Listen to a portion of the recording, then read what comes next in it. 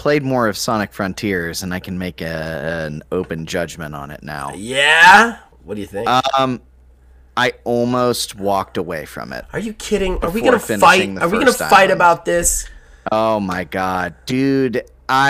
What's your fucking problem? That game's amazing. So it's nuanced sort of stuff. So the problems that I have come across. Ugh. It almost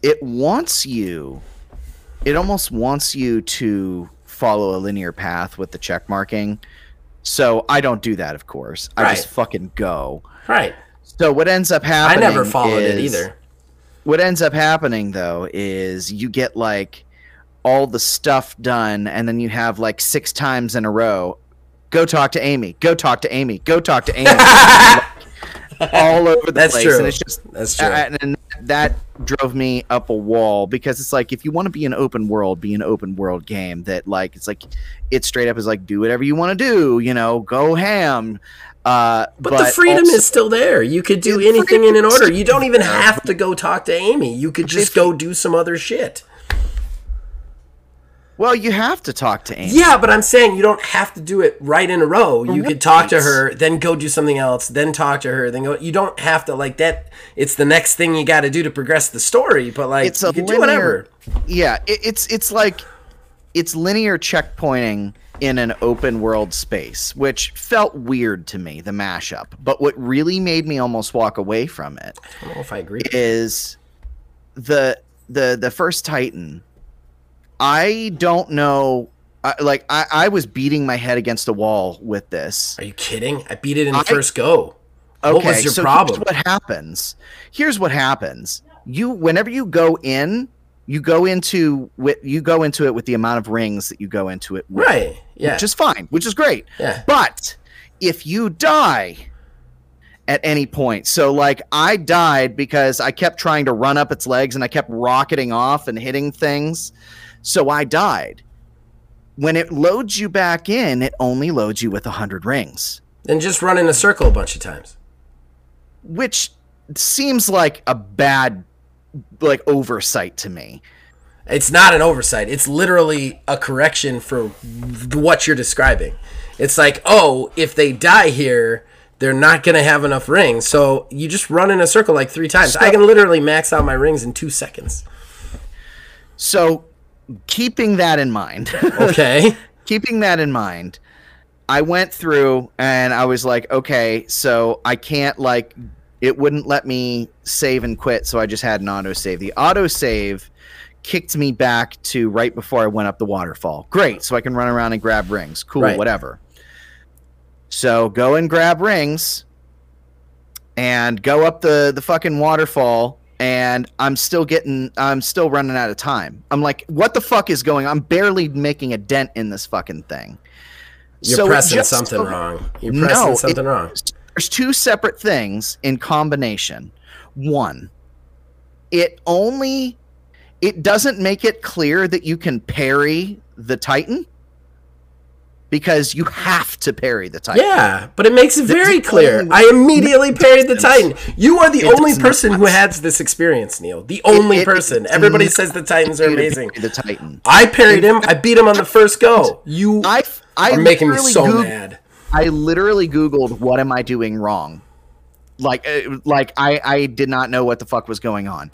And there was an article that I had read, I think it was GameSpot or something. It was something like Sonic Frontiers first boss is absolutely horrendous, and here's why. It was great. It was amazing. So there was I that. unequivocally disagree with you. Unequivocally. But then from there, I kept finding those little doofy creatures and like the seeds and shit. Yeah, you got to get them. Yeah, I did. I didn't know where the fuck to dump them until I just started roaming aimlessly and came across the fucking dude that does stuff with. So your problem in the beginning was that it was too linear, and now your problem is it's too open and you have to explore? No. Oh my God. It needs to tell you to go to like that dude, because now in retrospect, looking back on it, I've looked at like I was at like level 4 attack and 4 defense when I went into that. Uh-huh. Like, I literally can't do anything. I'm like, I guess I just can't play this game. This is insane. And this is insane. I sat down for 2 days. I'm like, I'm going to give it one last go. And then all that stuff came together. And then it was fine. But even still, when I went into it with 250 rings, I only finished out with 30. So that was getting pretty close down to the wire. Now, that all being said, I'm so upset with you right now. all being said, there are some, like, I do like blasting around. I love getting my full rings and going at like turbo speed. Yeah, it's cool. But how it, like, certain enemies, the like larger mini boss ones, if you get too close to them, they gate you into it and you just have to do it. You don't just run in the other direction. You don't have to do it. You literally can't. There's one of them that's like a tornado thing in the second island. There is a couple, yeah. That one, and then there's like a sumo one. Yeah, the sumo one gates you too. But most of them you can just run away. Like the flyers you could just run away from. The fish you could just run away from. Like most of them you could just run away. There's a couple that gate you in, but most of them you can just run away. The ones that gate me in, I'm just like, okay, I'm just literally going to run at it and die. And then it's just like I have to avoid this whole area. Why didn't you just learn how to beat them? And then there's like some, like the second island, the one like really big one that wasn't like, it's like a mini boss, but like it's like Titan size. It's literally just rings with a core. It was really bizarre. Yeah, the rings with the core. It was just, I literally thought it was just like design in the area. I'm like, oh, this is a thing to fight, which was just off to me. Overall, if I want to put like a rating on it, after everything I've said, I give it a 6.5. You are unequivocally wrong, and I am actually mad right now. I'm mad. You literally bitch about everything that's good about that game. I don't know why I do a podcast with you, and I cannot believe that now we actually have to do a fucking 90 minutes on the gaming industry. Oh God, I can't even begin to describe how wrong you are. Like it's absolutely insane. You contradicted yourself in your own rant. Your problems was it was too linear and then it was too open world. It's fucking insane, Neil. You're an insane person with insane thoughts and ideas. The things that are like super important, I would say, yeah, absolutely, fucking go to that. Because if it didn't make a difference one way or another... They're clearly marked on the map. The fucking little guys are clearly marked on the map. You just go to the guy. And once you happen to have you never played an open world game? You go to the icons, and then those icons give you things. That's how it works. I know. That's the thing. Do you? Because you obviously didn't know well enough to actually do it. It just so happened. And even still on the second island... I'm sitting on like 150 of those little creatures that I can't turn in because I can't find the other guy.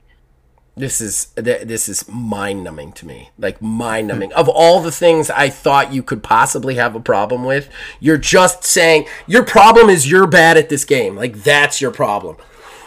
Okay, all right, we're going to move on. We're going to try and do fan interaction while I'm absolutely furious. I didn't think I could get furious at somebody's opinion of a video game, but I'm actually furious right now.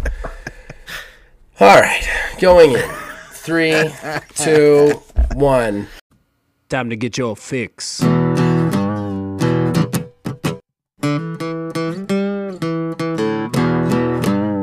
It's a horrible gaming podcast. It's not good, it's not great. Horrible gaming podcast. It's not even what you would call fair. It's really not that good.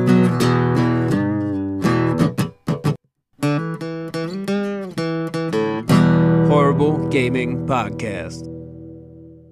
Hello, my name is Zachariah with Old Man Gaming. You, dear listener, for whatever reason, have decided to listen to a Horrible Gaming Podcast. But I am not alone. Usually I'm never alone. With me is... Neil, aka Tiny Wizard. Keep pointing the wrong way. You're on my side. This way. Hello, Neil, aka Tiny Wizard. We have a podcast to do today. We do? A podcasty podcast, yeah. But before is it going to be a happy, positive podcast? No, it's super sad. I've got 9 odds and ends of increasing sadness. Like it's just there's we're gonna have some overlap too. I'm pretty sure. Oh, I'm sure. I'm glad that we're really selling this show right off the bat. Like anybody who loves sadness and negativity, like sad, annoying, horrible shit. You like escapism? Then go away. Go away. We don't have that. But before we get into that, we got to thank the people who have made this possible. Behind our ugly mugs, you're seeing a fancy picture. That custom picture was designed by Mr. Mark Bell. We thank him for that. And then, of course, the theme song for this show and all shows at Old Man Gaming, provided by my brother, the man who makes the music, and we thank him for that. Horrible Gaming Podcast. All right, everybody, that brings us to fan interaction. This is the part of the show, most important part of the show, where we talk to you guys, the fans, about everything that you want to discuss. We're gonna read them out here wherever we can find them.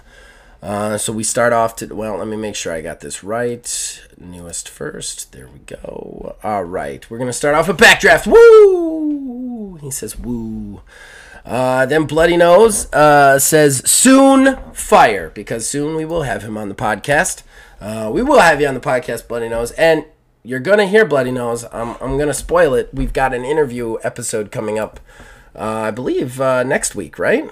Yeah. Yes, it is. It is. Yeah, next week we are taking off, and I am doing interviews again of community members. I interviewed Bloody Nose, William Hohen, and then Grandpa Gamer from Old Man Gaming, Old Man General Manager, the new show we have on our channel. So should be fun stuff there. But we're also going to have you on, Bloody Nose, definitely.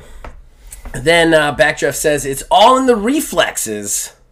And that is from Big Trouble in Little China, man after my own heart. I then responded to him, because gotta love a good quote off. Whoopsie, make the replies appear again. I said, it will come out no more. And then Jack Burton, what? Huh? What will come out no more? To which he came back with, Lopan, Egg Shen, you've come a long way to find me, but you're too late. There are 2 girls with green eyes. And then I didn't get around to responding to him. I had a good one, but I forgot to do it. Nonetheless, fan of Big Trouble in Little China. Is a fan after my own heart, Backdraft. It is Kurt Russell, like, it's my favorite movie of all time, probably. All right, moving on. Jason says, it's already the regular. That's what's outrageous. Mega corporations should be illegal. Bring back the small guys who love their work and bring us actual masterpieces. The small guys are here, and they are actually loving their work, and they are bringing us masterpieces.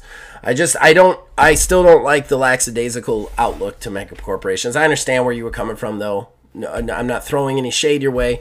And I do agree, mega corporations are just the fucking worst. Just absolutely the worst. And they have infected the gaming industry, and we're going to talk about it probably tonight and probably for the rest of our God-given fucking lives. If I can stand to continue to do the podcast with Neil, which I don't know if I can. So, moving on. I can redeem myself. I have a redeeming statement, too. This motherfucker. You guys don't know. Maybe I'll put it in a opening or a bonus. Though it was. I think you kind of have to. I might have to. I was mad. I was physically mad at Neil's opinion. That's. Anyway, moving on. Jason then continues, I just want Valheim on Xbox One already. I don't care about anything else I've seen. I gotta be honest, I'm surprised. I didn't realize it wasn't on there. I'm sorry I said it was. I did play it. It wasn't my cup of tea. I'm gonna be honest. I just couldn't get into it. I don't know what I was doing that wasn't there. It just felt like Medieval Dynasty, but without all the possible sex. I mean, I don't know. So I don't know. Are you excited to play Valheim at all? It doesn't seem like a you game. Valheim. I'm trying to remember even what one that was. So after your rant, I'm not sure what a you game is. Nonetheless. Yeah. I'm trying to remember what that one. I feel like we talked about it, but Valheim's the Viking one. It was an independent one in early access that kind of took the world by storm. I think it was either last year or the year before. And was it the Amazon? No. Amazon game? No. That's New World. This World. was like a survival, and that was never an early access. This is a survival, like it's an independent studio, but it's like a survival thing. Like you craft, you build, you break stuff down, you hunt monsters, sort of thing. Kind of along the same lines as Ark, but you're a Viking thing. Mm-hmm. Yeah, I can't recall it, honestly. I cannot believe you can't recall it. It was a huge craze. A huge craze for like an entire year. Everyone was playing it. Oh my god. Yeah, I got nothing. So anybody who wants to be the new co-host of Old Man Gaming, now is the time to submit your applications. So continuing. Jason then says, I like to explore, gather resources, and build. My best friend likes to get into the crafting and make world assembly lines. Minecraft is one of the best games that lets our different proclivities complement so well. I want to see Minecraft Legends and how things mesh there. I am also very excited about that. I guess you're right about the whole Minecraft thing. It kind of does this in its own way.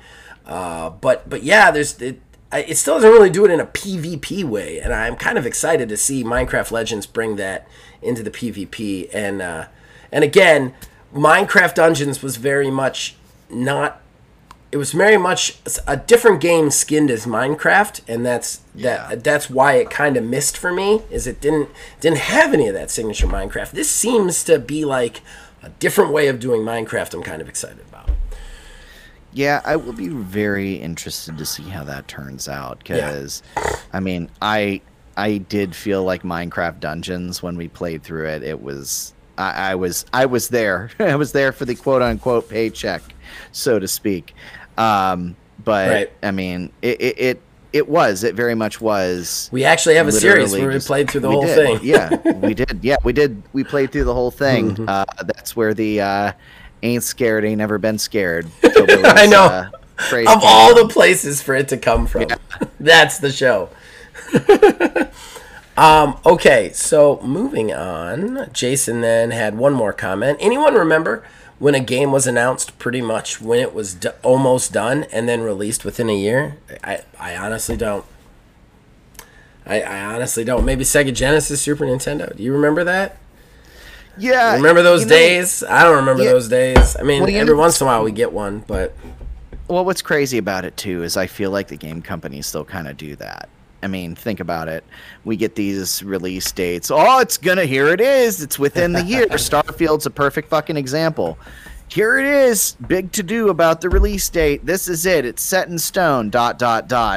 Well, it's came and went at this point. And now they're just saying, oh, well, maybe first half. Well, he's saying when it was announced and released in the same year. Like when it actually happened. I mean, it still does. This same thing still happens. I mean, it doesn't, though, because Starfield hasn't been released in the same year. That's what he was saying. It's released in... Well, no, what I was saying, the same thing still happens, that game companies will come out and say, oh, it's going to come out. They're trying to stick to that. They're trying to stick to it, but they fail. Yeah. But exactly, and that's why we get to, the situations that we're in now, to where there's a release date and then they've just given up in some regard to, like, at some point within the next 365 days, maybe, who knows. I don't know. I think that I do long for those days again. The thing is it's hard for me to say I definitely remember those, because I didn't cover games back in the day. So, like, I wasn't always up to snuff on what games were coming out a year from then or whatever. I didn't watch the E3s. I've always been a gamer, but I never really like paid attention to the market. So I don't know that I remember that, because for me, it would just be like, I went to the store and there was a game and I bought it. So, like, I don't know that, like, I ever really experienced that, but, at the same time, I'd really like whatever it is, if it existed, to make a comeback, because what's happening now is terrible. But that's the problem with the business, is it makes all its money on hype, not on the actual product. I mean, that's the point. You can't return these products. Like, the return processes for these products are nearly non-existent. So they make all their money on pre-order sales and hype. And that's one of the reasons that so many games as services are failing, which we'll get into later. But, like, I think that they're still trying to make all their money on hype instead of making their money on the actual product itself, and that's a huge problem. Yeah. All right, so then to William Hohen, hi! Exclamation point. I actually really have listened to the 167 podcasts. I mean, it's actually now 176 podcasts, not including this one, but that's fine.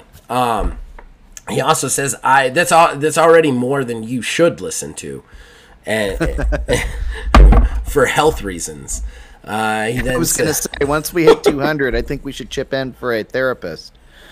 I don't have the money for that. I'll start a Patreon for other people's therapists. I'll do that. There we go. I played a bunch of Minecraft Dungeons with my son. Oh, we just talked about it. Thought it was pretty good.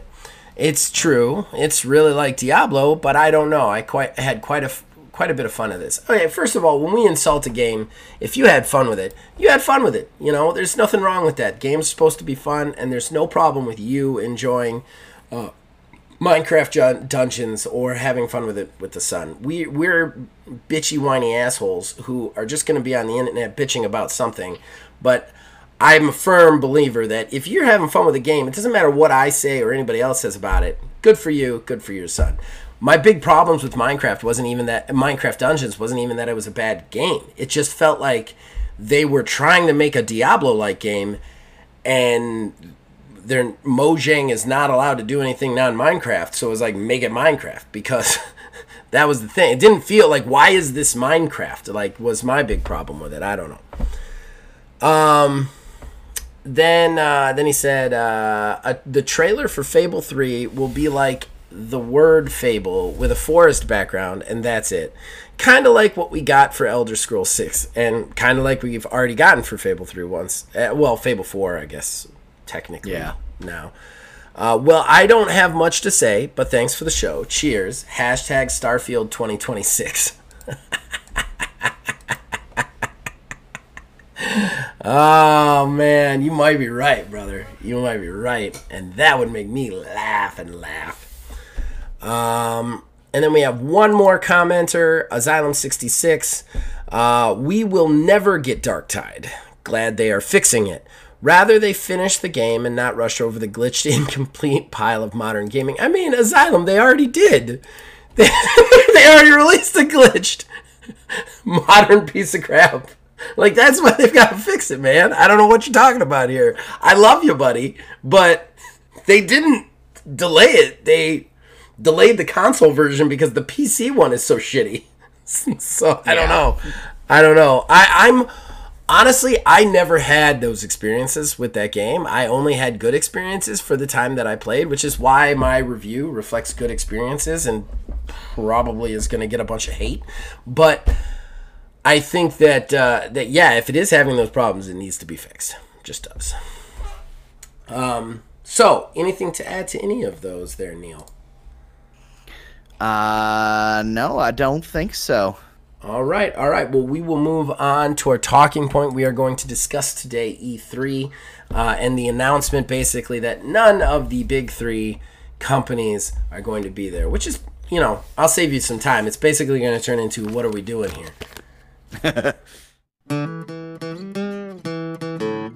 Horrible Gaming Podcast.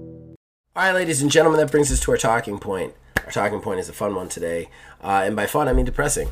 If you like E3. Because E3 really isn't a thing anymore. I mean, put it in the same category as Summer of Gaming, as any other bullshit show. Because the main three will not be there. They're going to have probably showcases around that time, I would assume.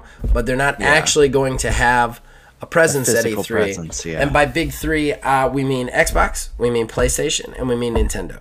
They will not be there in any way, shape, or form. So, you gotta wonder what the fuck we're doing here. Yeah, so, I mean, I actually, I was listening a little bit to, I don't know if you watch IGN's Next Gen Console Watch that they do weekly. I did, but I do not anymore. That's what they were talking about this week. I don't know why they still call it Next Gen Console Watch. I mean, it's literally got nothing to do directly with the current generation of games or whatever. It's kind of just like another podcast. It's just literally just another podcast. But you know, that's one thing, you know, they were talking about. It's very bizarre overall because we have Nintendo's always had some sort of a light presence, but their actual presentation's been their own, like Nintendo Direct Treehouse thing. Yep. Sony hasn't been there in years. That's, you know, that's whatever. But Microsoft is the weird one because Microsoft has almost always been at E3. And kind of always guaranteed that they would be. Yeah, and what's super interesting is they're actually on the ESA board, which are the people who put together E3. So that's really weird when your own board member is just like, "Hey, yeah, by the way, we're not going to be there either." It is exactly like you said. What are we doing here? And you know, we kind of were talking about this. Whenever they canceled E3 for, it was actually, I think it was before COVID, they had done that trial run of canceling E3 and kind of set everybody off on their own. And we had said, you know, that's it. It's not coming back because once they realize that they don't necessarily have to put up all the money for space, demos, everything like that, they can just do a trailer dump. Yep. And call it a day. And they're going to realize, well, shit, yeah, let's just do that. Control the narrative, save money. Hell yeah. And that's exactly what they've decided to do at this point. Yeah, I mean, the thing is E3 is very staunch and rigid on the amount of money that you've got to spend to be at E3. They still kind of take themselves as this, like... big thing. Yeah, as this prestigious honor, basically. If you can afford to be here, man, you're one of the premium whatevers. But we are entering a age, especially brought on by the pandemic, but even before that, it had started with Sony pulling out, where they have come to realize that, like, E3 is not good for the companies. And that sucks, because while I'm on record as thinking most of the reviewers out there are basically just mega corporation cucks, but they're still there giving their opinion, being able to be a person seeing the game, you know, or being able to give more, I don't know, to explain sometimes even what these games are. With just these huge trailer drops, these huge online showcases that they like to do now, they're just trailer jumps. That's all they are. And those companies get to show you exactly what they want to show you. And while, like I said, every reviewer out there at those shows were usually big wieners for the big mega companies, you'd still get some insight from what they were saying, from the developers, from the people on hand, to kind of give you a better idea as to whether it was a game that you wanted to invest your time and money into. You don't get that anymore with these trailer dumps. So it is a bummer that this is going out, but E3 has done nothing to modernize themselves or incentivize these companies coming back to them as well. So I kind of feel like it's a two-party fuck-up here. You know, it's the meta corporations kind of trying to fuck you over, which they're always trying to do. But it's also E3 not in any way, shape, or form making themselves valuable or wanted. Basically just giving a huge barrier to entry on a thing that everybody could basically just do themselves for free with better results.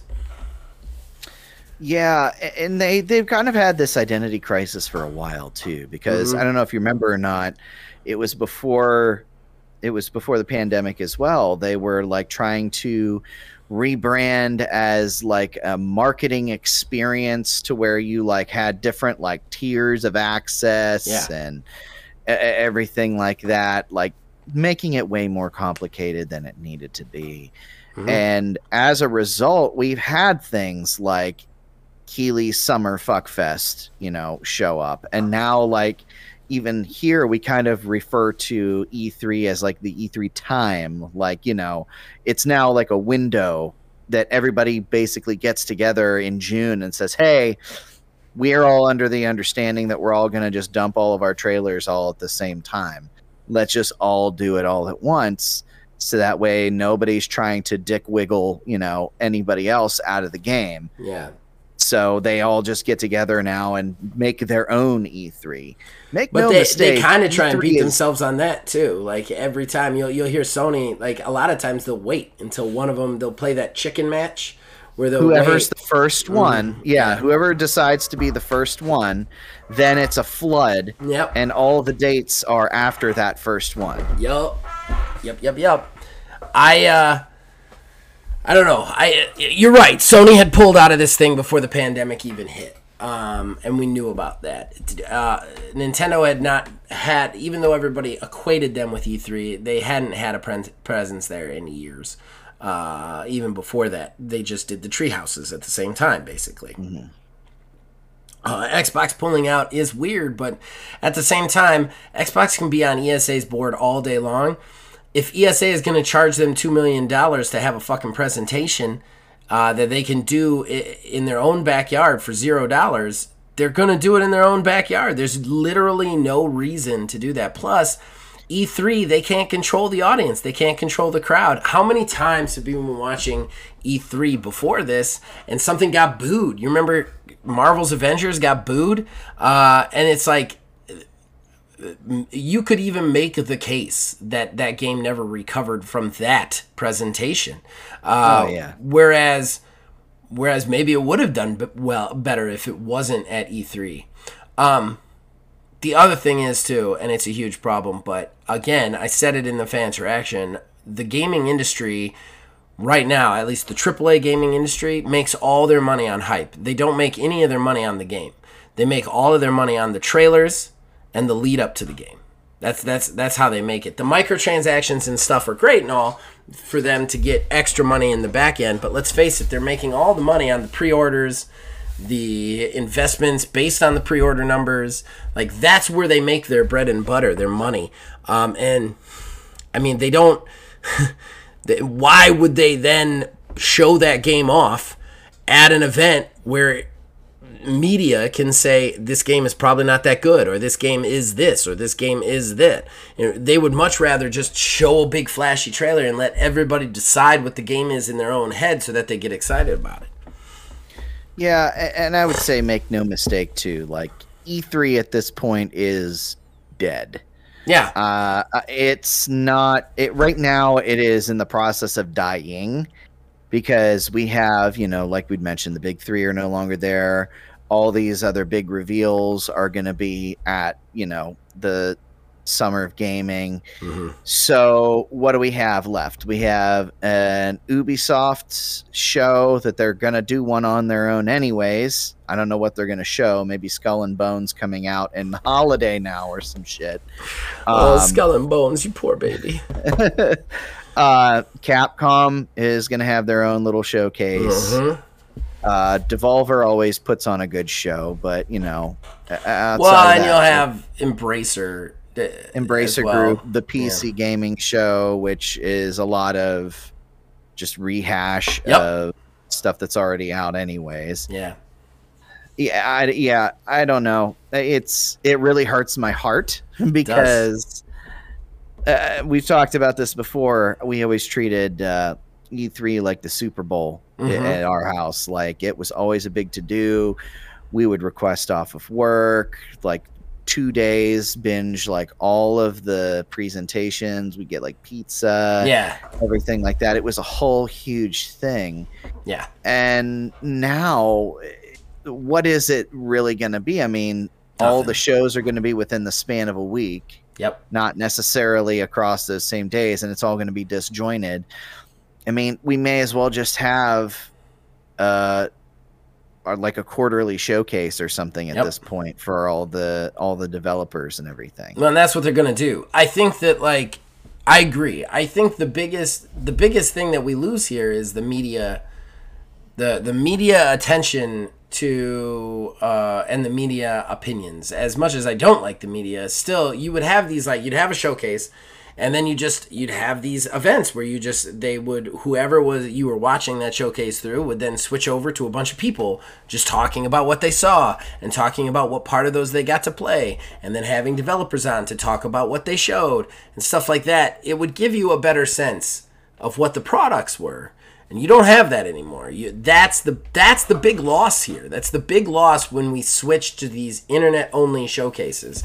And you're talking about the big game feel of E3, the Super Bowl feel of it. I don't necessarily disagree with that. I never liked the whole who won E3 kind of conversation, but I will say I would much rather have that over your 40-minute, here's some games we're making, guys. You don't. It's one of the reasons I liked the Developer Direct Microsoft showed, because it gave me a better sense of the product in those trailers, which most of the time AAA companies don't do that. But yeah, that's something we're losing on a whole now. We've got, like, when E3 is done, that's what we're losing. And that's the problem with E3. They're gating stuff. That's the big problem, is they're still treating it like they're not incentivizing being there in any way, shape, or form. They're making it like you spend millions of dollars to come here. Like, and that's just not, it can't work that way. It just can't anymore, because nobody wants to be there. They're gating off things that they would need to incentivize to get those people in. And while, they don't have the big three, I think they could probably still get some big AAA studios in there, but they're still not really making it worth their while to do that, Mm-hmm. And that's the thing, is what they're going to do is even the cross-platform stuff. They're either going to reach out, or Sony or Microsoft, let's be real, it's going to be one of those two, and that's about it, are going to be partnering up with whomever it may be, even like Capcom or something like that, who is probably still going to have their own showcase at E3. Maybe like, hey, you want to have our big game on your showcase? Mm-hmm. Yeah, sure, great. Why not? Give us a trailer, because it doesn't really, cost them anything. Mm-hmm. Maybe they'll pay whoever it is, like, instead of renting out a space for like $20,000 at the E3 show floor, we'll give you $6,000 or whatever, just throwing random numbers out there, to show our trailer in your showcase. Well, and let's face it, the IGN Summer of Gaming Showcase is way bigger now than E3 has been for a long time. And it's way bigger than it. And it is because they've basically taken the E3 model of like a few days of a lot of different shows and releases, but they then applied it to all you have to do is give us trailers. You know what I mean? And that's why it's now huge, because that's what all these developers want to do. Yeah, I don't know. It's not good, but at the same time, I don't know how you fix it. I think E3 is done in the near future. I'm kind of surprised they're still doing it once Microsoft pulled out. Like, how are they getting enough money to even justify it, I guess? Right. I don't know.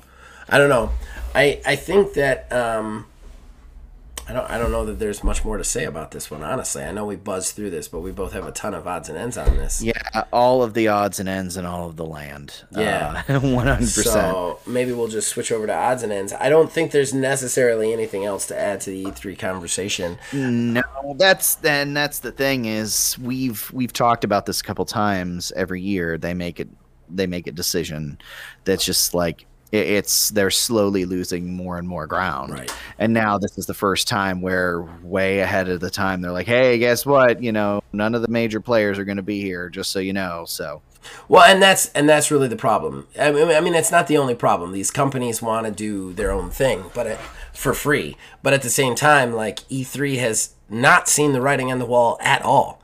They've just continued to chip away at the exact same formula they've had for years, even though it stopped working about 5 years ago.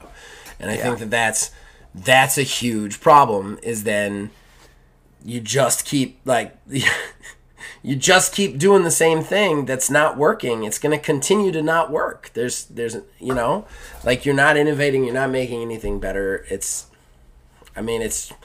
You're not different than anything. It's not there. I don't know how you fix it, though, honestly. I mean, you don't. That's the problem. I mean, somehow Gamescom still survives, and Gamescom's actually thriving, but Gamescom also doesn't really have a ton of big AAA people there, But, like, they still manage to have a festival and do things the right way. So they've actually done some stuff to modernize themselves. It's just why E3 continues to be this like gate off sort of situation, I think, or take it like what it was many years ago, I think is just a bad idea. Well, it also doesn't help too that, you know, the breach, the data breach, what was it, a year or two ago, where everybody got doxxed from all their information being stolen from database. Didn't help anything either. No. I mean, that's a surefire way to push people away from something that you're trying to do. It does. All right. Let's go on odds and ends then, guys. We got a huge odds and ends, so don't worry. It's not like we're ending early or anything. We will be right back. Horrible Gaming Podcast. All right, so that brings us to our third segment, our final segment, odds and ends. That's where we collect smaller news stories that don't necessarily deserve a talking point, although almost all of these do. And we just talk about them, we riff on them, we tell you guys, the fine listeners, about them. We both have 9 odds and ends because, guys and girls, it has been a very busy news week. Just every 2 hours, I felt like something was coming out about something. So I'm going to go first. We've decided. I'm going to start off nice and light. Street Fighter has decided to release the first role-playing game ever in its entire series. It will be a mobile game, so bite your tongue for that one. And it's called Street Fighter Duel. And I'm pre-registered for it because I'm very curious as to what this could possibly be. It looks very interesting. What do you think about this Street Fighter guy, Neil? Yeah, honestly, you sent me that, and I didn't get a chance to look at it. It was just a story on it, I think. I don't even think it was necessarily a trailer. I know there's a trailer out. I don't think I watched the trailer. I just read like a story on the RPG. It's supposedly going to be like a role-playing game in some way, shape, or form, which they've never released a Street Fighter role-playing game, at least according to this article. Well, I mean, I think there was a tabletop game, but outside there is. that, Hold on. You'll have to watch this back, Neil. It's right here. I own it.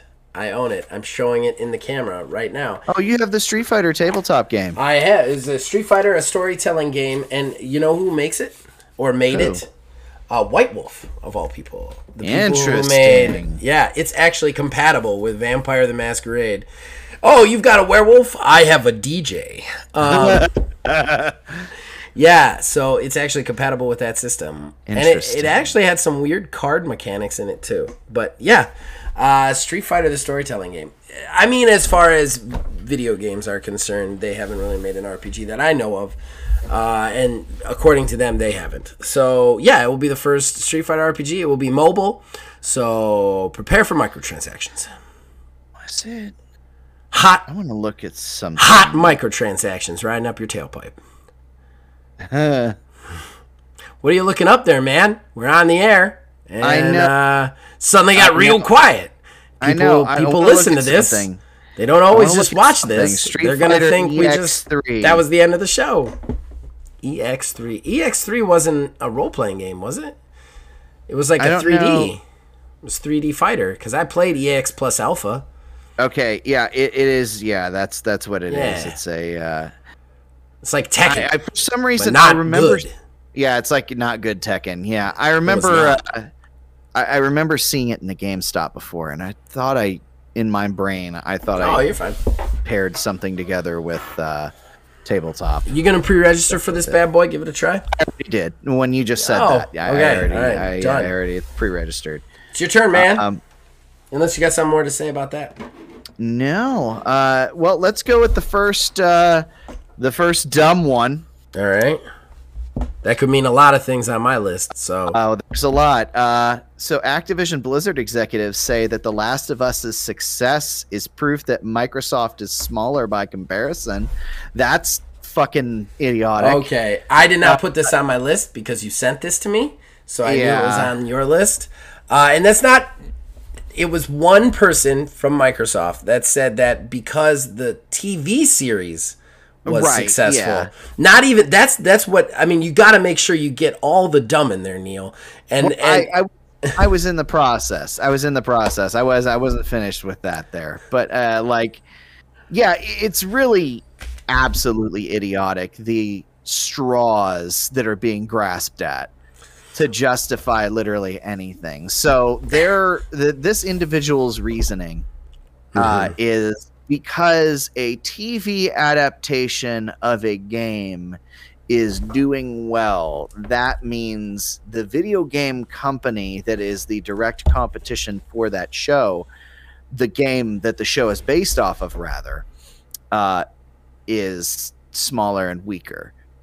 What are you like directly comparing the Halo TV series? Like, I don't understand. I literally don't understand what logic there was behind that statement. I want to go one step further. I want to speak directly to everybody working at Sony and PlayStation. I want to say, guys, stop acting a fool. And why I want to say this is, they heard you. It's out of your hands now, okay? Nothing you're saying in the media anymore is going to have any sway on the judicial process, okay? Yeah. They're not going to take into Exhibit A such and such's Twitter post about fucking The Last of Us HBO series being really good. They're not. Feel accomplished. I think that, it's not just you, but you raised concerns, and a lot of other people have raised concerns, because this is definitely on my list as well, a different one. But, and now FTC has decided to file suit. We are now going into judicial about it. Great. Shut the fuck up. It's done. That's something else that bugs me about the whole Microsoft thing and trying to look weak. You're done at this point. At this point, people are going to go into your company and they're going to go through everything. They're going to look at you and Activision on a financial level that they will subpoena their records. They will get those records. They will then go through those records. Nobody is anymore looking at Twitter or YouTube or fucking game shows or trailers. Nobody is seeing the developer direct that Microsoft revealed and going, oh man, Look how weak they are. Yeah, nobody. The people who are looking at it at this point are people who are doing paperwork. They're doing paperwork on you. None of that shit matters. So, Sony people, shut the fuck up, man. It's done. You fought your battle. You won. It's in somebody's hands now, else's hands. Like, if you get subpoenaed and, like, you go in front of a judge and the judge wants to know why you think they're shitty, by all means, give your crazy ass Last of Us HBO series theory, knock yourselves out. But for the time being, you have no more say in this matter. It is moved into judicial. Just shut up, okay? The reverse name calling thing is done, okay? Whatever that was supposed to accomplish, it's over. It's over, both sides. Same with Microsoft. You feel free to release dates and trailers, guys, because that is no longer what anybody is looking at in judicial, okay? They're not going to look at that. Yeah, and since you kind of alluded to it, that's one thing is, like, there's demands now for individuals and executives within the company and everything like that to be subpoenaed to testify about, like, upcoming projects and stuff like that. So I wonder if E3 this year is going to be from a courtroom. That's the thing, is that, like, that's when we found out, like, I'm going to take off the days to watch that trial. That would be great. C-SPAN gets a real ratings bump. I think that that's the thing. Like, they're going to subpoena these people. They're going to ask them straight out, when are you planning on releasing? How far along are you? Like, and the other thing is, too, and I cannot stress this enough, the release date of video games that are in creation has no bearing on this. The entire thing is an antitrust law violation that they are looking at, meaning you own too many companies. If they weren't releasing games, if they weren't putting out release dates, they would actually be in a higher violation of the antitrust laws than if they do. That's what's so stupid about the whole trying to look weak thing.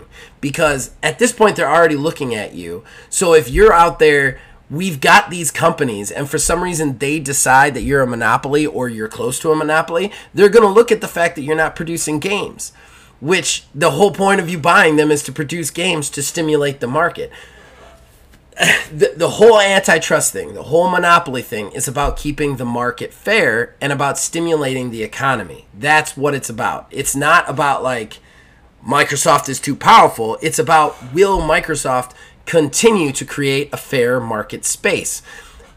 They can't jack up the prices because they own everything. They can't stop making things because they own everything. They can't fire all their employees who will then have nowhere to work because they own everything. So, like, nobody gives a shit. Nobody in the federal fucking court gives a shit when Redfall is coming out. They don't. They don't care. They want to know how much you stand to earn from having all of these things and whether that will be unfair to the rest of the market. So everybody involved can shut up now because it doesn't matter. It doesn't matter. They're going to subpoena these people. They're going to ask them poignant questions about what they need to ask them about. They're going to go over documents. And sure, the government sucks, but at the same time, they're not looking at these things anymore. Whether they're idiots or not, they're not looking at these things anymore. So it's null and void. The reverse name calling thing is just fucking stop. I'm so done with it, you know? Yeah. Sorry, I went on a rant there. I apologize. No, I think you have a point. At this point, like, you know, that's one thing that's being overlooked. The fact that the government's involved now. Yeah. The fact that the U.S. government is involved. There's other governments looking at stuff. Yes. Like, it's game over at this point. Nothing that you can say is going to alter the outcome of what's going to happen. Right. The judicial process is going to go through. Yep. Documents are going to be reviewed. A decision is going to be made, and that's what's going to happen. It doesn't matter if Joe Blow over at Microsoft, right, you know, thinks that, oh, well, we're just so weak because of TV shows. Right. Well, and that's the thing, too. Like, the judicial process, I don't even like the judicial process, but the fact remains, it doesn't care whether Phil Spencer thinks Sony whines too much. It doesn't care whether Redfall is coming out on May 2nd or it gets delayed. It does not care if Last of Us series did really good or not. In the fuck? Hi, Cat. Always Neil's pets, man. Always Neil's pets. Never done this before. No, that's a first. Well, that's a first. Just let her work it out. Let her work it out. I guess this is where my life is. Oh, either that, no. I was about to say, or just lean back really hard. You could do that. You're not sharpening your claws on this fucking chair. All right. So I guess we switched to mine. I might as well just roll into mine as a segue. Yeah, may as well. The EU has decided to specifically say that the Xbox, Microsoft, Activision merger, it would be a violation of antitrust. It would be a monopoly, and it is unlawful. Whether they are going to go forward with any sort of penalties or anything, that is on them. Just so that everybody understands, the EU cannot block the sale in any way, shape, or form because it is two American-based companies. However, they can go so far as to say, we're not going to let you do business in the European Union if they want.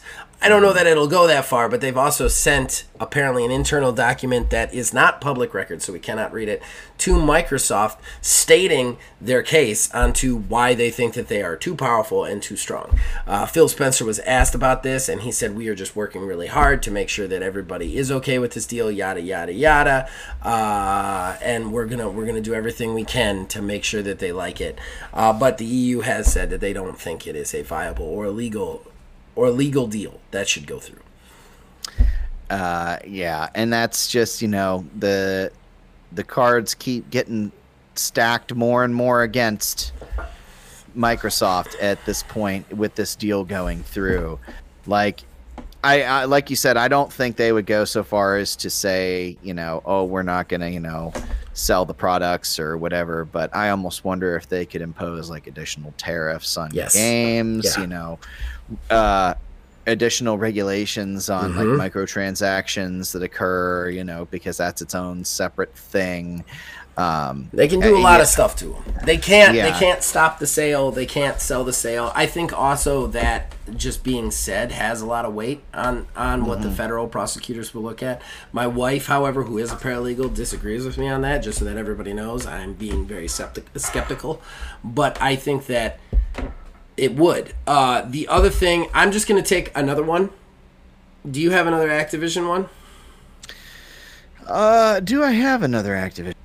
I do. Because Let me I look at can this, just go segue through my into another one, list. and I don't want to like do another one then come back to Activision. So I'd love to just get it all out Oh, there. yeah, I have another one, and this is probably the one that we both have. Oh, nice. Okay. So go ahead with it. All right. Activision Blizzard has been fined $35 million for not by the SEC after an an investigation by the SEC to decide that they do not have a good system for making complaints of the, harassment manner. Yeah. Activision Blizzard? No, that can't be right. I want to say Can't this be again. Right. I want to say this again. And they got fined for something else recently as well, if I recall correctly. But this is a fucking drop in the bucket. $35 million. They're about to get $69 billion from Microsoft. $35 million is what they're fucking doing. I don't... So, yeah, and let me build off of this here. Sure, go for it. First, it wasn't a fine. It was literally a settlement, too. That's something that we need to clarify. Yeah. So they decided that they were going to lose that fight in court and decided to take that. The slap on the wrist of $35 million. So in profits in the previous year, you know how much they made in profits? $5.23 billion. Yeah. And they got fined $35 million from this settlement. Yeah. This is the second big fine they've been big, if you could call it that. They've been leveled. They got leveled like something like a $1.8 million for not allowing people to make unions or something a few years ago. I think we talked about that on the show. These are slaps on the wrist. They're nothing. However, I do want to point something out that is very interesting. And I pointed this out once before. There is a clause in the contract that Microsoft can back out of this deal. There's probably an amount that has to be paid, and I am sure that the amount is public record because I know people, because it has to be, obviously it's a contract, but people have actually read this line before. Hogue did before his incident. And I think they have to pay, like if Microsoft's like, hey, we don't want to do this deal anymore and they back out, they have to pay Blizzard like something relatively small, like 27 million or something like that, or maybe $1 billion or something. I don't know. It's a good amount of money, but it's not anything compared to the 69 billion. There will be a point that Microsoft will back out because it's not worth it. I want to point that out to everybody. So I wish that they had settled for more. You know what I mean? Because there's going to be a point where they're like, you're not worth this, Yeah, that is a very important thing to consider. Now, at this point, I feel like I don't know. I don't know if they would actually pull the trigger on backing out because they are just so steadfast in pushing it through. Everything is like all of their, even seemingly like their marketing pushes. Yeah, it all to seem just weak. They've been very careful as to what it is that they've, put out there information wise, and been very choiceful in their statements about, how it is that they're trying to proceed with everything. I don't think that they would back out unless some cataclysmic something happened. Like, on the same level, the European Union doesn't want this deal to go forward. You have the federal courts now fighting it, and while they are stalwart, they want to get this. right now it's still beneficial to them to get this deal through because they'll own it all anyway. Who cares? Okay, so the EU doesn't want Activision games, knock yourself out, But there will be a point if people keep fighting it where they can be like, hey man, this isn't worth this. We'll walk away from Activision, we'll buy a different property, Like, I don't know when that comes. Again, I'm kind of more on more of the same mind on you, that they'll be stalwart on this, come hell or high water, they'll go through with it because they want to own everything, and this is closer to everything. They walk away from this, they can't own everything, you know what I mean? Right.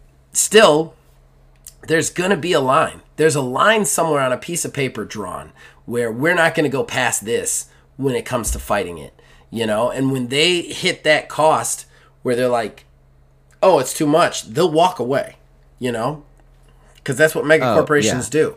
So we'll have to see. All right. Well, I guess that was both of ours then. We both knocked one off, but I think I can't remember what the number are anymore. I have 6 left. So, and I've been skipping all over my list. I'll just go down the list. I'll figure out when I'm out. I do it on a little checklist on my phone, so when I hit it, it crosses it off. I do it as a note, and typically I go down in a line, but when there's overlap. So I don't know who's got more now. So I don't know. I'll just go with one of my next ones here. Go for it. Bloomberg is reporting that there is apparently going to be some changes with Halo. We already know that they've altered their single player stuff for Halo Infinite with the story. That's no longer going to be developed. There's apparently a new Halo game in development, codename Tatanka. And it is going to be using Unreal. They built Slipspace, and they're already abandoning it. It's because it's a shitty engine. It's a shitty engine. Fucking 343, that's the thing. Man. Like I feel like if they had built the engine and then made the game, it would be a little bit different. But like we said before, just like they did with Cyberpunk, they were building the engine while they were developing the game. That's never a good thing. That's literally like trying to build a car with its engine literally there, not knowing where the parts of everything else are going to go. You're just building an engine that you're going to have to build a car around. And that's just dumb. Stop building engines. Look, right. Unreal makes an engine. They make it by themselves. And the reason that these fucking game companies are trying to make their own engines that work is so that they don't have to pay Unreal. That's the only reason they're doing it. So that they don't have to pay for Unreal. And so that they can pocket more dollars. You can't make an engine. You make games. Make the games. Let an engine company make the fucking engine. I don't understand the point of this. Like, unless you're going to unless you're going to build an engine team and let that engine team work on their own, just on the engine, what's the point of building it? Like, you're going to have to just use one of these other engines because everyone is going to end in disaster otherwise. Frostbite, this one, Slipspace, they all fucking end in disaster when these companies like... sorry, everybody. That my microphone fell. That was an interesting sound on my end. Sorry. I'm sure it was an interesting sound for everybody involved. I think that you're just going to end up trashing them because they always force all their games to be on it, and they're always nightmares, and everybody and their brother is used to either working on Unity or Unreal. Like, those are the two things that everybody fucking uses. I mean, sorry, Unreal won that war. Stop trying to take it back, Yeah. Unless you're going to do it right, and none of them want to do it right. They just want to be like, hey, just build an engine with it. That's not how it works, guys. Not how it works. All right. What should I do? God, it's all depressing after this. Just shut down. All right. Well, we'll start with this one. The Day Before, which is a game that has been just covered in controversy. got a new trailer, even though they're amid a trademark fight. And they have said they've actually put a release date on it, November 10th. It's coming. The game looks interesting. This is a survival zombie shooter, third-person shooter. This game got revealed a while ago. I was excited about it. I actually talked about it on the podcast. It became the most wishlist game on Steam. Then we found out that they didn't employ any of the programmers. They used free labor from just people on the internet. Then they got embroiled in a trademark scandal. They delayed it a bunch of times. And yeah, now we're here. Now we've gotten a trailer again. And they say, regardless of the trademark fight, we're going to be able to release it on November 10th. So, I don't know, guys. Do what you will with that one. As a company, they seem real skeezy. But the game does look really good. But we've only ever seen what they wanted us to see. We did see some gameplay. They showed a 10-minute gameplay chunk. Still looks good. Even though some of it looks weirdly like State of Decay 2. But yeah. So there you go. November 10th for that one.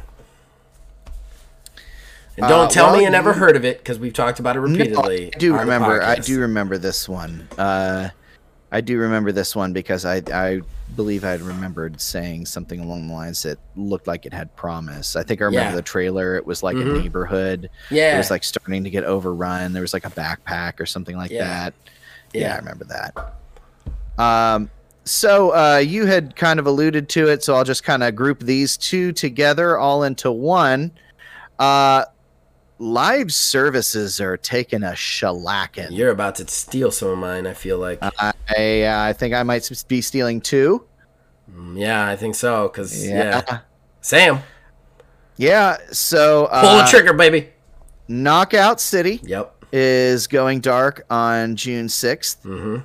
And Turtle Rock has already said that they're done with Back for Blood, and they've moved on to their next game. Not the one I was expecting you to knock out, but yes, that is correct. There's another one on top of that. There's two more. Well, go ahead with those. Well, let's talk about this. I mean, do you want to talk about them all at the same time, or do you want to talk about them all at the same time? Because what I have to say is a general, overall blanket statement. So I'm sure it's going to be something totally ignorant. Let's.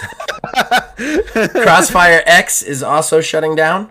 Oh, no shit. After just like 6 months. And Rumbleverse, which has only been up for about 3 months, is shutting down. The wrestling one that I really liked. Yeah. A lot of these are ones that I really liked, which is weird. So make your blanket statement, and then we'll see where we go after that. So the blanket statement that I have, with this is... Because some of these shutdowns are for very different reasons. I don't know if you read into any of them. No, okay. But what I'm seeing a lot of is I've actually been seeing news stories now pop up with the live service model is basically like a bubble that's getting ready to pop.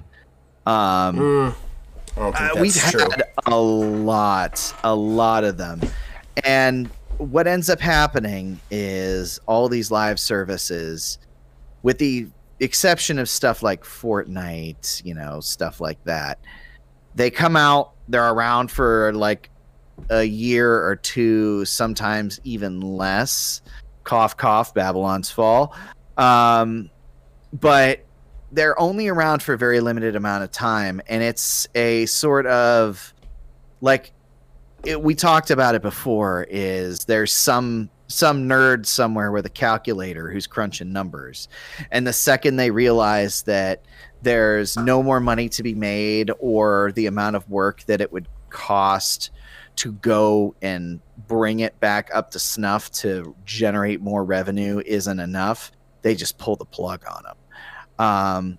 And I feel like that's an inherent risk of not necessarily games as service, but how games as service are being presented. Okay, all right. So let me dive into that. I do have some things to say about the games themselves individually, but I don't think it's a bubble. I don't think it's a bubble at all, because I can name 10 successful games of service off the top of my head that still exist and have existed for many years, and they're going to continue to exist on until the ethos forever.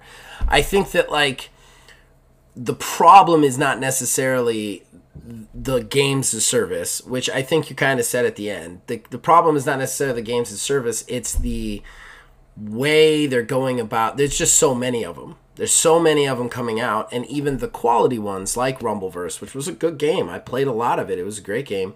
Gets kind of trampled in the midst because the other thing is too, one of the big problems with Lives of Service is your whole idea is that this is the game this person is going to play. When they get online, they're going to play this, and we're going to continue to give them content in this game forever, and they're going to keep spending their money on this game and coming back to this game over and over and over again. So you have, with Lives of Service, you have a market share, okay? Whereas with like a narrative game or a game that you're only going to play for so long, that game comes out, the people who are playing the Lives of Service will stop playing it for a little bit, play that game, then come back to the Lives of Service game. But with Lives of Service, you only have so many people that you can take away from. So when you have these games come out, these like Battle Royales or PvP Versus or whatever, you have to take market share away from places like Fortnite and PUBG and Rainbow Six Siege and all these other games. That becomes incredibly hard in a market where you're just constantly getting all these shovelware shit games coming out like Crossfire X. So let's talk about the four we've just announced, right? You got Back 4 Blood, which isn't really a games as service. They kind of presented it as one, but in the long run of things, it's Left 4 Dead. It's just Left 4 Dead. That's all it is. It's Left 4 Dead, but with a new model and a card system behind it. So while I would like them to continue to make content for it forever, I don't necessarily think that it was ever meant to have content forever. I just don't think so. They never really said that they were going to do content forever. They did quite a few contents. I think it's been like 4 or 5 content that they did, drops with that. So I don't necessarily look at that as a games as service that's having the plug pulled, because you could still play it. Like it's an online game. You're going to have access to all that content just like Left 4 Dead. It's a game that exists. It's multiplayer based. I'm not saying it's not, but I don't really look at that as in the same category as the other ones. Then we talk about Crossfire X. This is the kind of shovelware bullshit that kind of ruins the time of everybody else, because so many of those come out. It makes the whole kind of area look crappy. It makes people not want to walk away from Fortnite to try a new thing. It just does. Or whatever their games as service is, you know? Rumbleverse is the real victim here, because Rumbleverse was a good game. It had high critical praise, and the players did not take to it. That's an unfortunate reality of this, but everybody liked it. Like I said, critically it was well received. Nobody really had anything bad to say about it. It brought something new to the PvP battle royale genre. Unfortunately, players didn't want to play it, you know? Knockout City is still popular. It's still one of the more popular ones. They're not quitting because they don't have a player base. They're quitting because they left EA and they went independent, and they don't have the money to keep the servers running. Like, they don't have a server infrastructure. They were using EA's server infrastructure to make it work. And that's what they even said that in the story in which that ended, because I read that one, because I was surprised. It was like Knockout City was like 9s and 10s across the board if you look at Metacritic and stuff, and I haven't heard anybody say that that's doing bad. So I read that story, and they were just like, look, we're not with EA anymore. We're an independent, small-time studio that just does not have the ability to keep the servers running for a long-term period and still work on games or make games for you, which that's basically what it boils down to. They can't do it. They don't have the infrastructure to keep something like that running. And if you remember, originally Knockout City was $30 unless you had EA Play or had Game Pass to get EA Play, but they went free to play and left. They didn't leave EA Play. I think you could still play it through EA Play, but they left EA's protective bubble and went free to play on their own. I think the problem is they can't do it. They even said, they're like, we've learned a lot here. We're going to use the Knockout City stuff in future games, but we can't do this. We can't keep it going. I think that So you have four very different reasons. They're all getting hit hard right now. I'm not saying these are all either games as service or games as service adjacent games, but I don't necessarily see it as a bubble. I see it more like you have a lot of companies that are looking at games as service as a quick buck. Hey, let's release a Fortnite. We can just make money on that in the background. And that is kind of ruining it for everybody in a lot of ways. That's kind of my take on it. And so I don't necessarily think we're going to see games as service go away because there's still a ton of popular, very successful ones. The problem is that a lot of the companies, especially the big name companies, are not looking at it like, let's make a quality game forever. They're looking at it as a constant paycheck. The other thing about Live as a Service game is it works contradictory. As much as everybody thinks it doesn't, it works contradictory to the way the games industry makes the most of its money. The games industry makes most of its money off hype, off you getting hyped for a game so that you'll pay $70 fucking on a video game that you've never played or seen anybody play before. That's what they want. And then once you buy it, you'll play it for 2 hours and won't be able to return it. Like that's the whole idea behind the game industry as a whole. Games as a service can't do that. Games as a service need to get you to stay in the game so that they can make enough money to keep the game going. Like the game has to sustain itself as a property. So the problem is you have these companies that are like, let's just release a games as a service. Let's just throw a games as a service out there. Out comes the games as a service. It's a piece of shit. Okay, fine, but you went free to play. You're not sustaining yourself now. You can't pay the people to work the game because nobody's in the game, you know? Mm-hmm. So I think the real problem isn't necessarily that games as a service is a fad or a bubble that's about to burst. I think it's more like the companies that don't take it seriously are ruining it for everybody, you know? Yeah. Yeah, I can see that for sure. I mean, that's my take on it. But as far as these four games go, I'm actually really sad Rumbleverse went. I played it with Asylum quite a bit, and we had a ton of fun with it. It's one of those, and honestly, it's one of those I kind of wanted to play with you because I think you would have really enjoyed it because it was a very interesting, like, melee combat-based sort of thing. But it's just one of those that the other problem with games as service, and this is something you actually said is yours, is a games as service is an inherent risk, especially when you go free to play, because you can shove microtransactions into that game all day long. If nobody plays it, you can't make money off of it. Mm-hmm. That's simple. So the game has to have an audience that basically, like, you can't really you can't use the hype to generate it. Like, it's one of the things I actually like about games as service, especially when they're free to play or cheaper, because if your game's not good, people won't play it. Period. Rumbleverse was good, but still, you have to have people. I'm the only one who thought that, obviously. I'm the only one who thought it was worth my time, you know? So, like, you have to get people. You have to pull people in, and you have to sustain those people and those player bases for it to be successful. It works on the back end, on the quality of the actual product. It's one of the reasons I like them.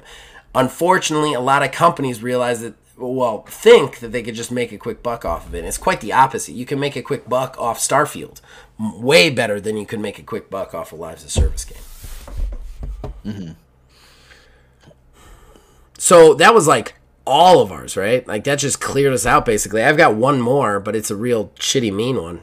Honestly. Oh no, I still have 1, 2, 3, 4. How did that happen? You said you had 9, quick. and that was like, oh, you took 2 and I took 2. Yeah, so we did 4 together. Okay, go ahead, man. I only got the one left. All right. Well, just a real quick one. Star Wars Jedi Survivor has been delayed to April. There you go. I mean, I'm not too muffed about that one because, like, they made the announcement a while ago and gave us a window.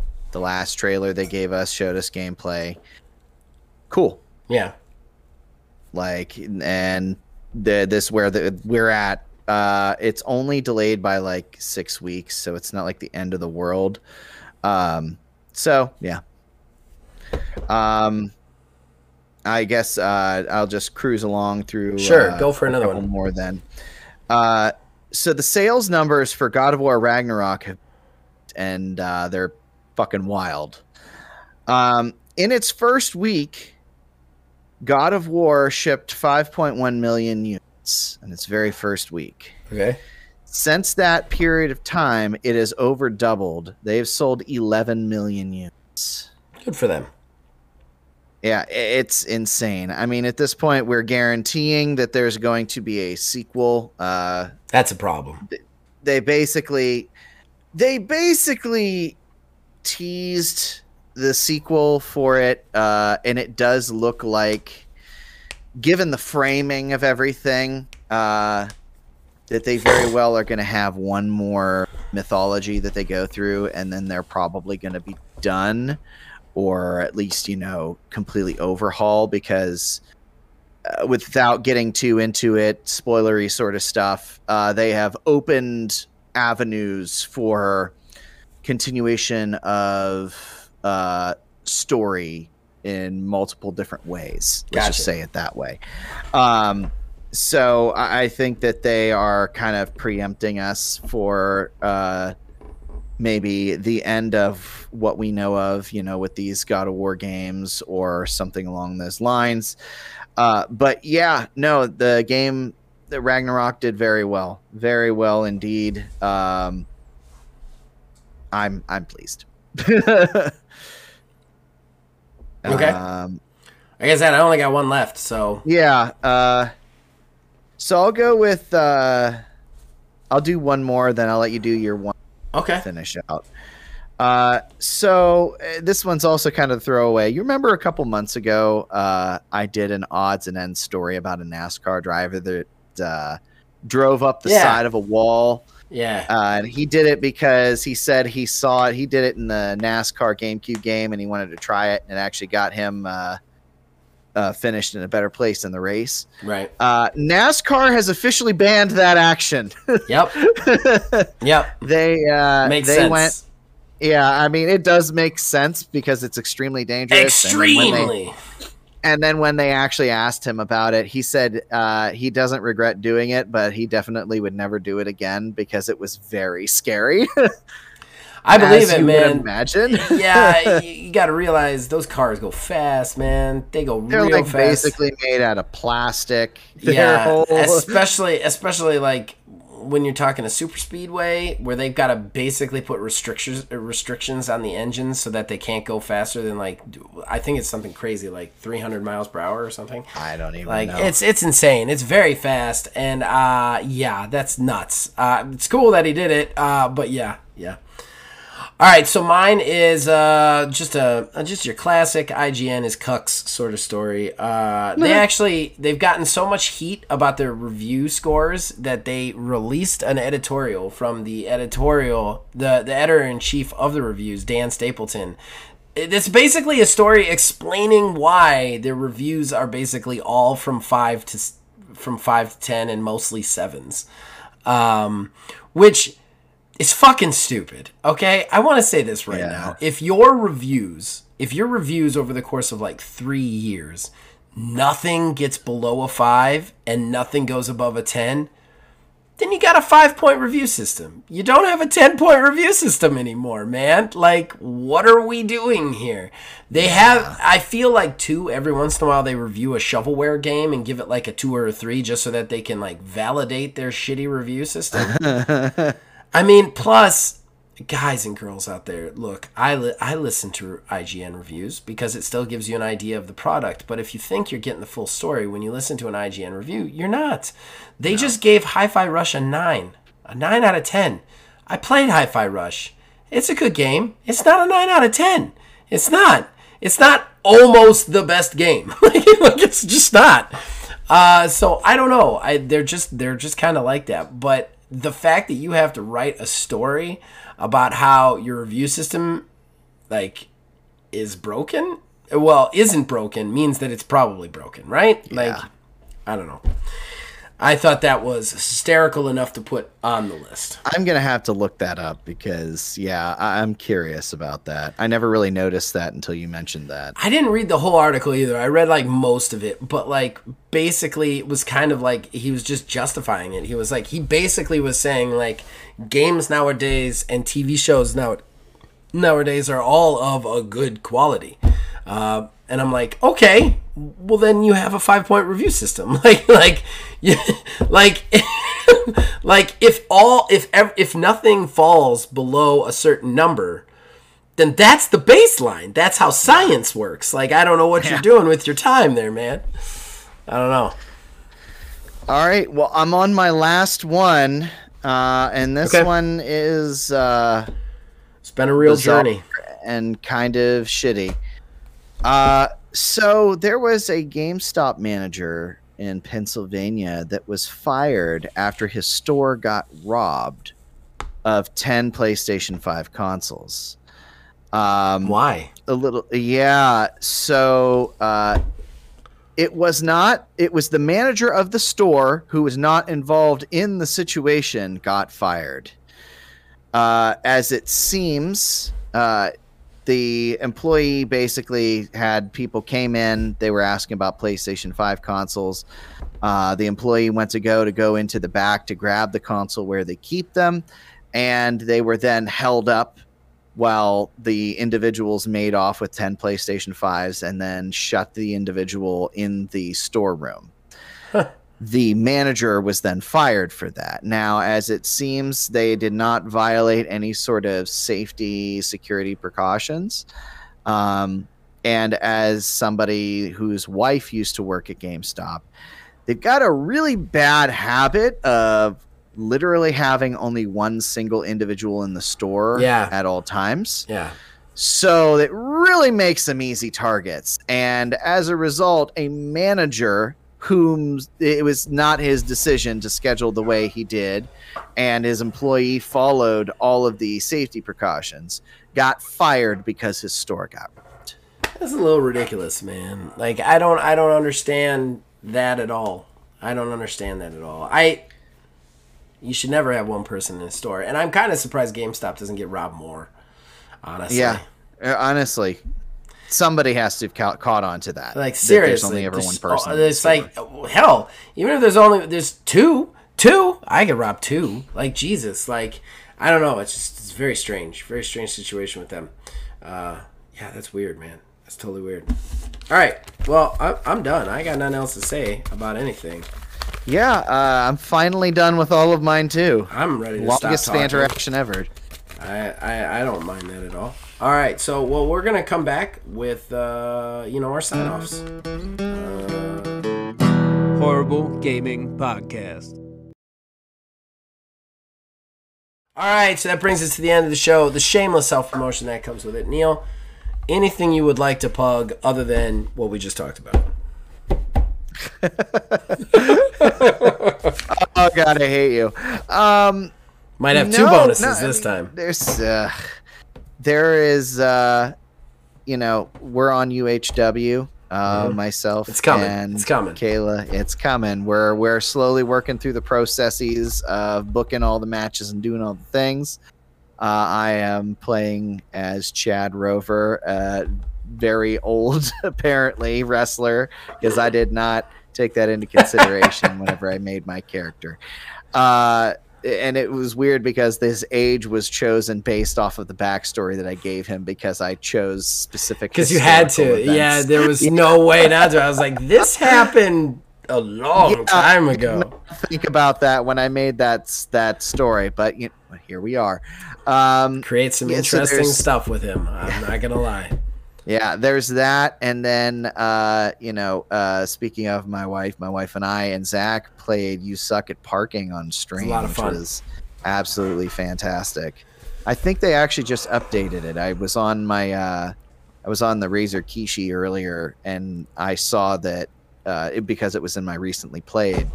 it showed something about an Inferno update. I don't know if that was actually live when we played, and that was live. I think it's the fire. I think they added the fire that we were dealing with. In any case, yes, we had a lot of fun. We're probably gonna play that at least one more time. We gotta work that out because scheduling. I'm not gonna lie, guys. I got so many projects going on right now. My head's spinning, but we're gonna get that going, as well as some other stuff we got in the works. Right now, of course, you can check out. I do have a special plug. We're trying to do some more tabletop role-playing game stuff. Did Spring Villager last T-Shop. Myself and Wizards Respite, who we've been working with a little bit now on the content. Just play this weird solo journaling game, but we play it with two people, and it's kind of crazy, and it took some weird, interesting twists. Starts a little slow, but when you get to the role playing, it's really good. We're going to be coming back to that on the 16th of this month to wrap up that playthrough because we couldn't get through the whole thing. And then, once a month, we're probably going to jump into like a weird, two-player RPG situation, which we're excited about. But other than that, I'd love you to go back and check out that one. You can check out everything we have to offer. We got a lot of streams. We got a lot of shows right now. So yeah, check out what we got. Other than that, as usual, you can contact us on Facebook at OManGamingDH, on Twitter at OManGaming9. You can join our Discord. Link is in the description below. Influence this and all of our shows from there. Ladies and gentlemen, boys and girls, as long as you keep watching and listening, keep making them. We'll see you guys next week with an interview show. Pause.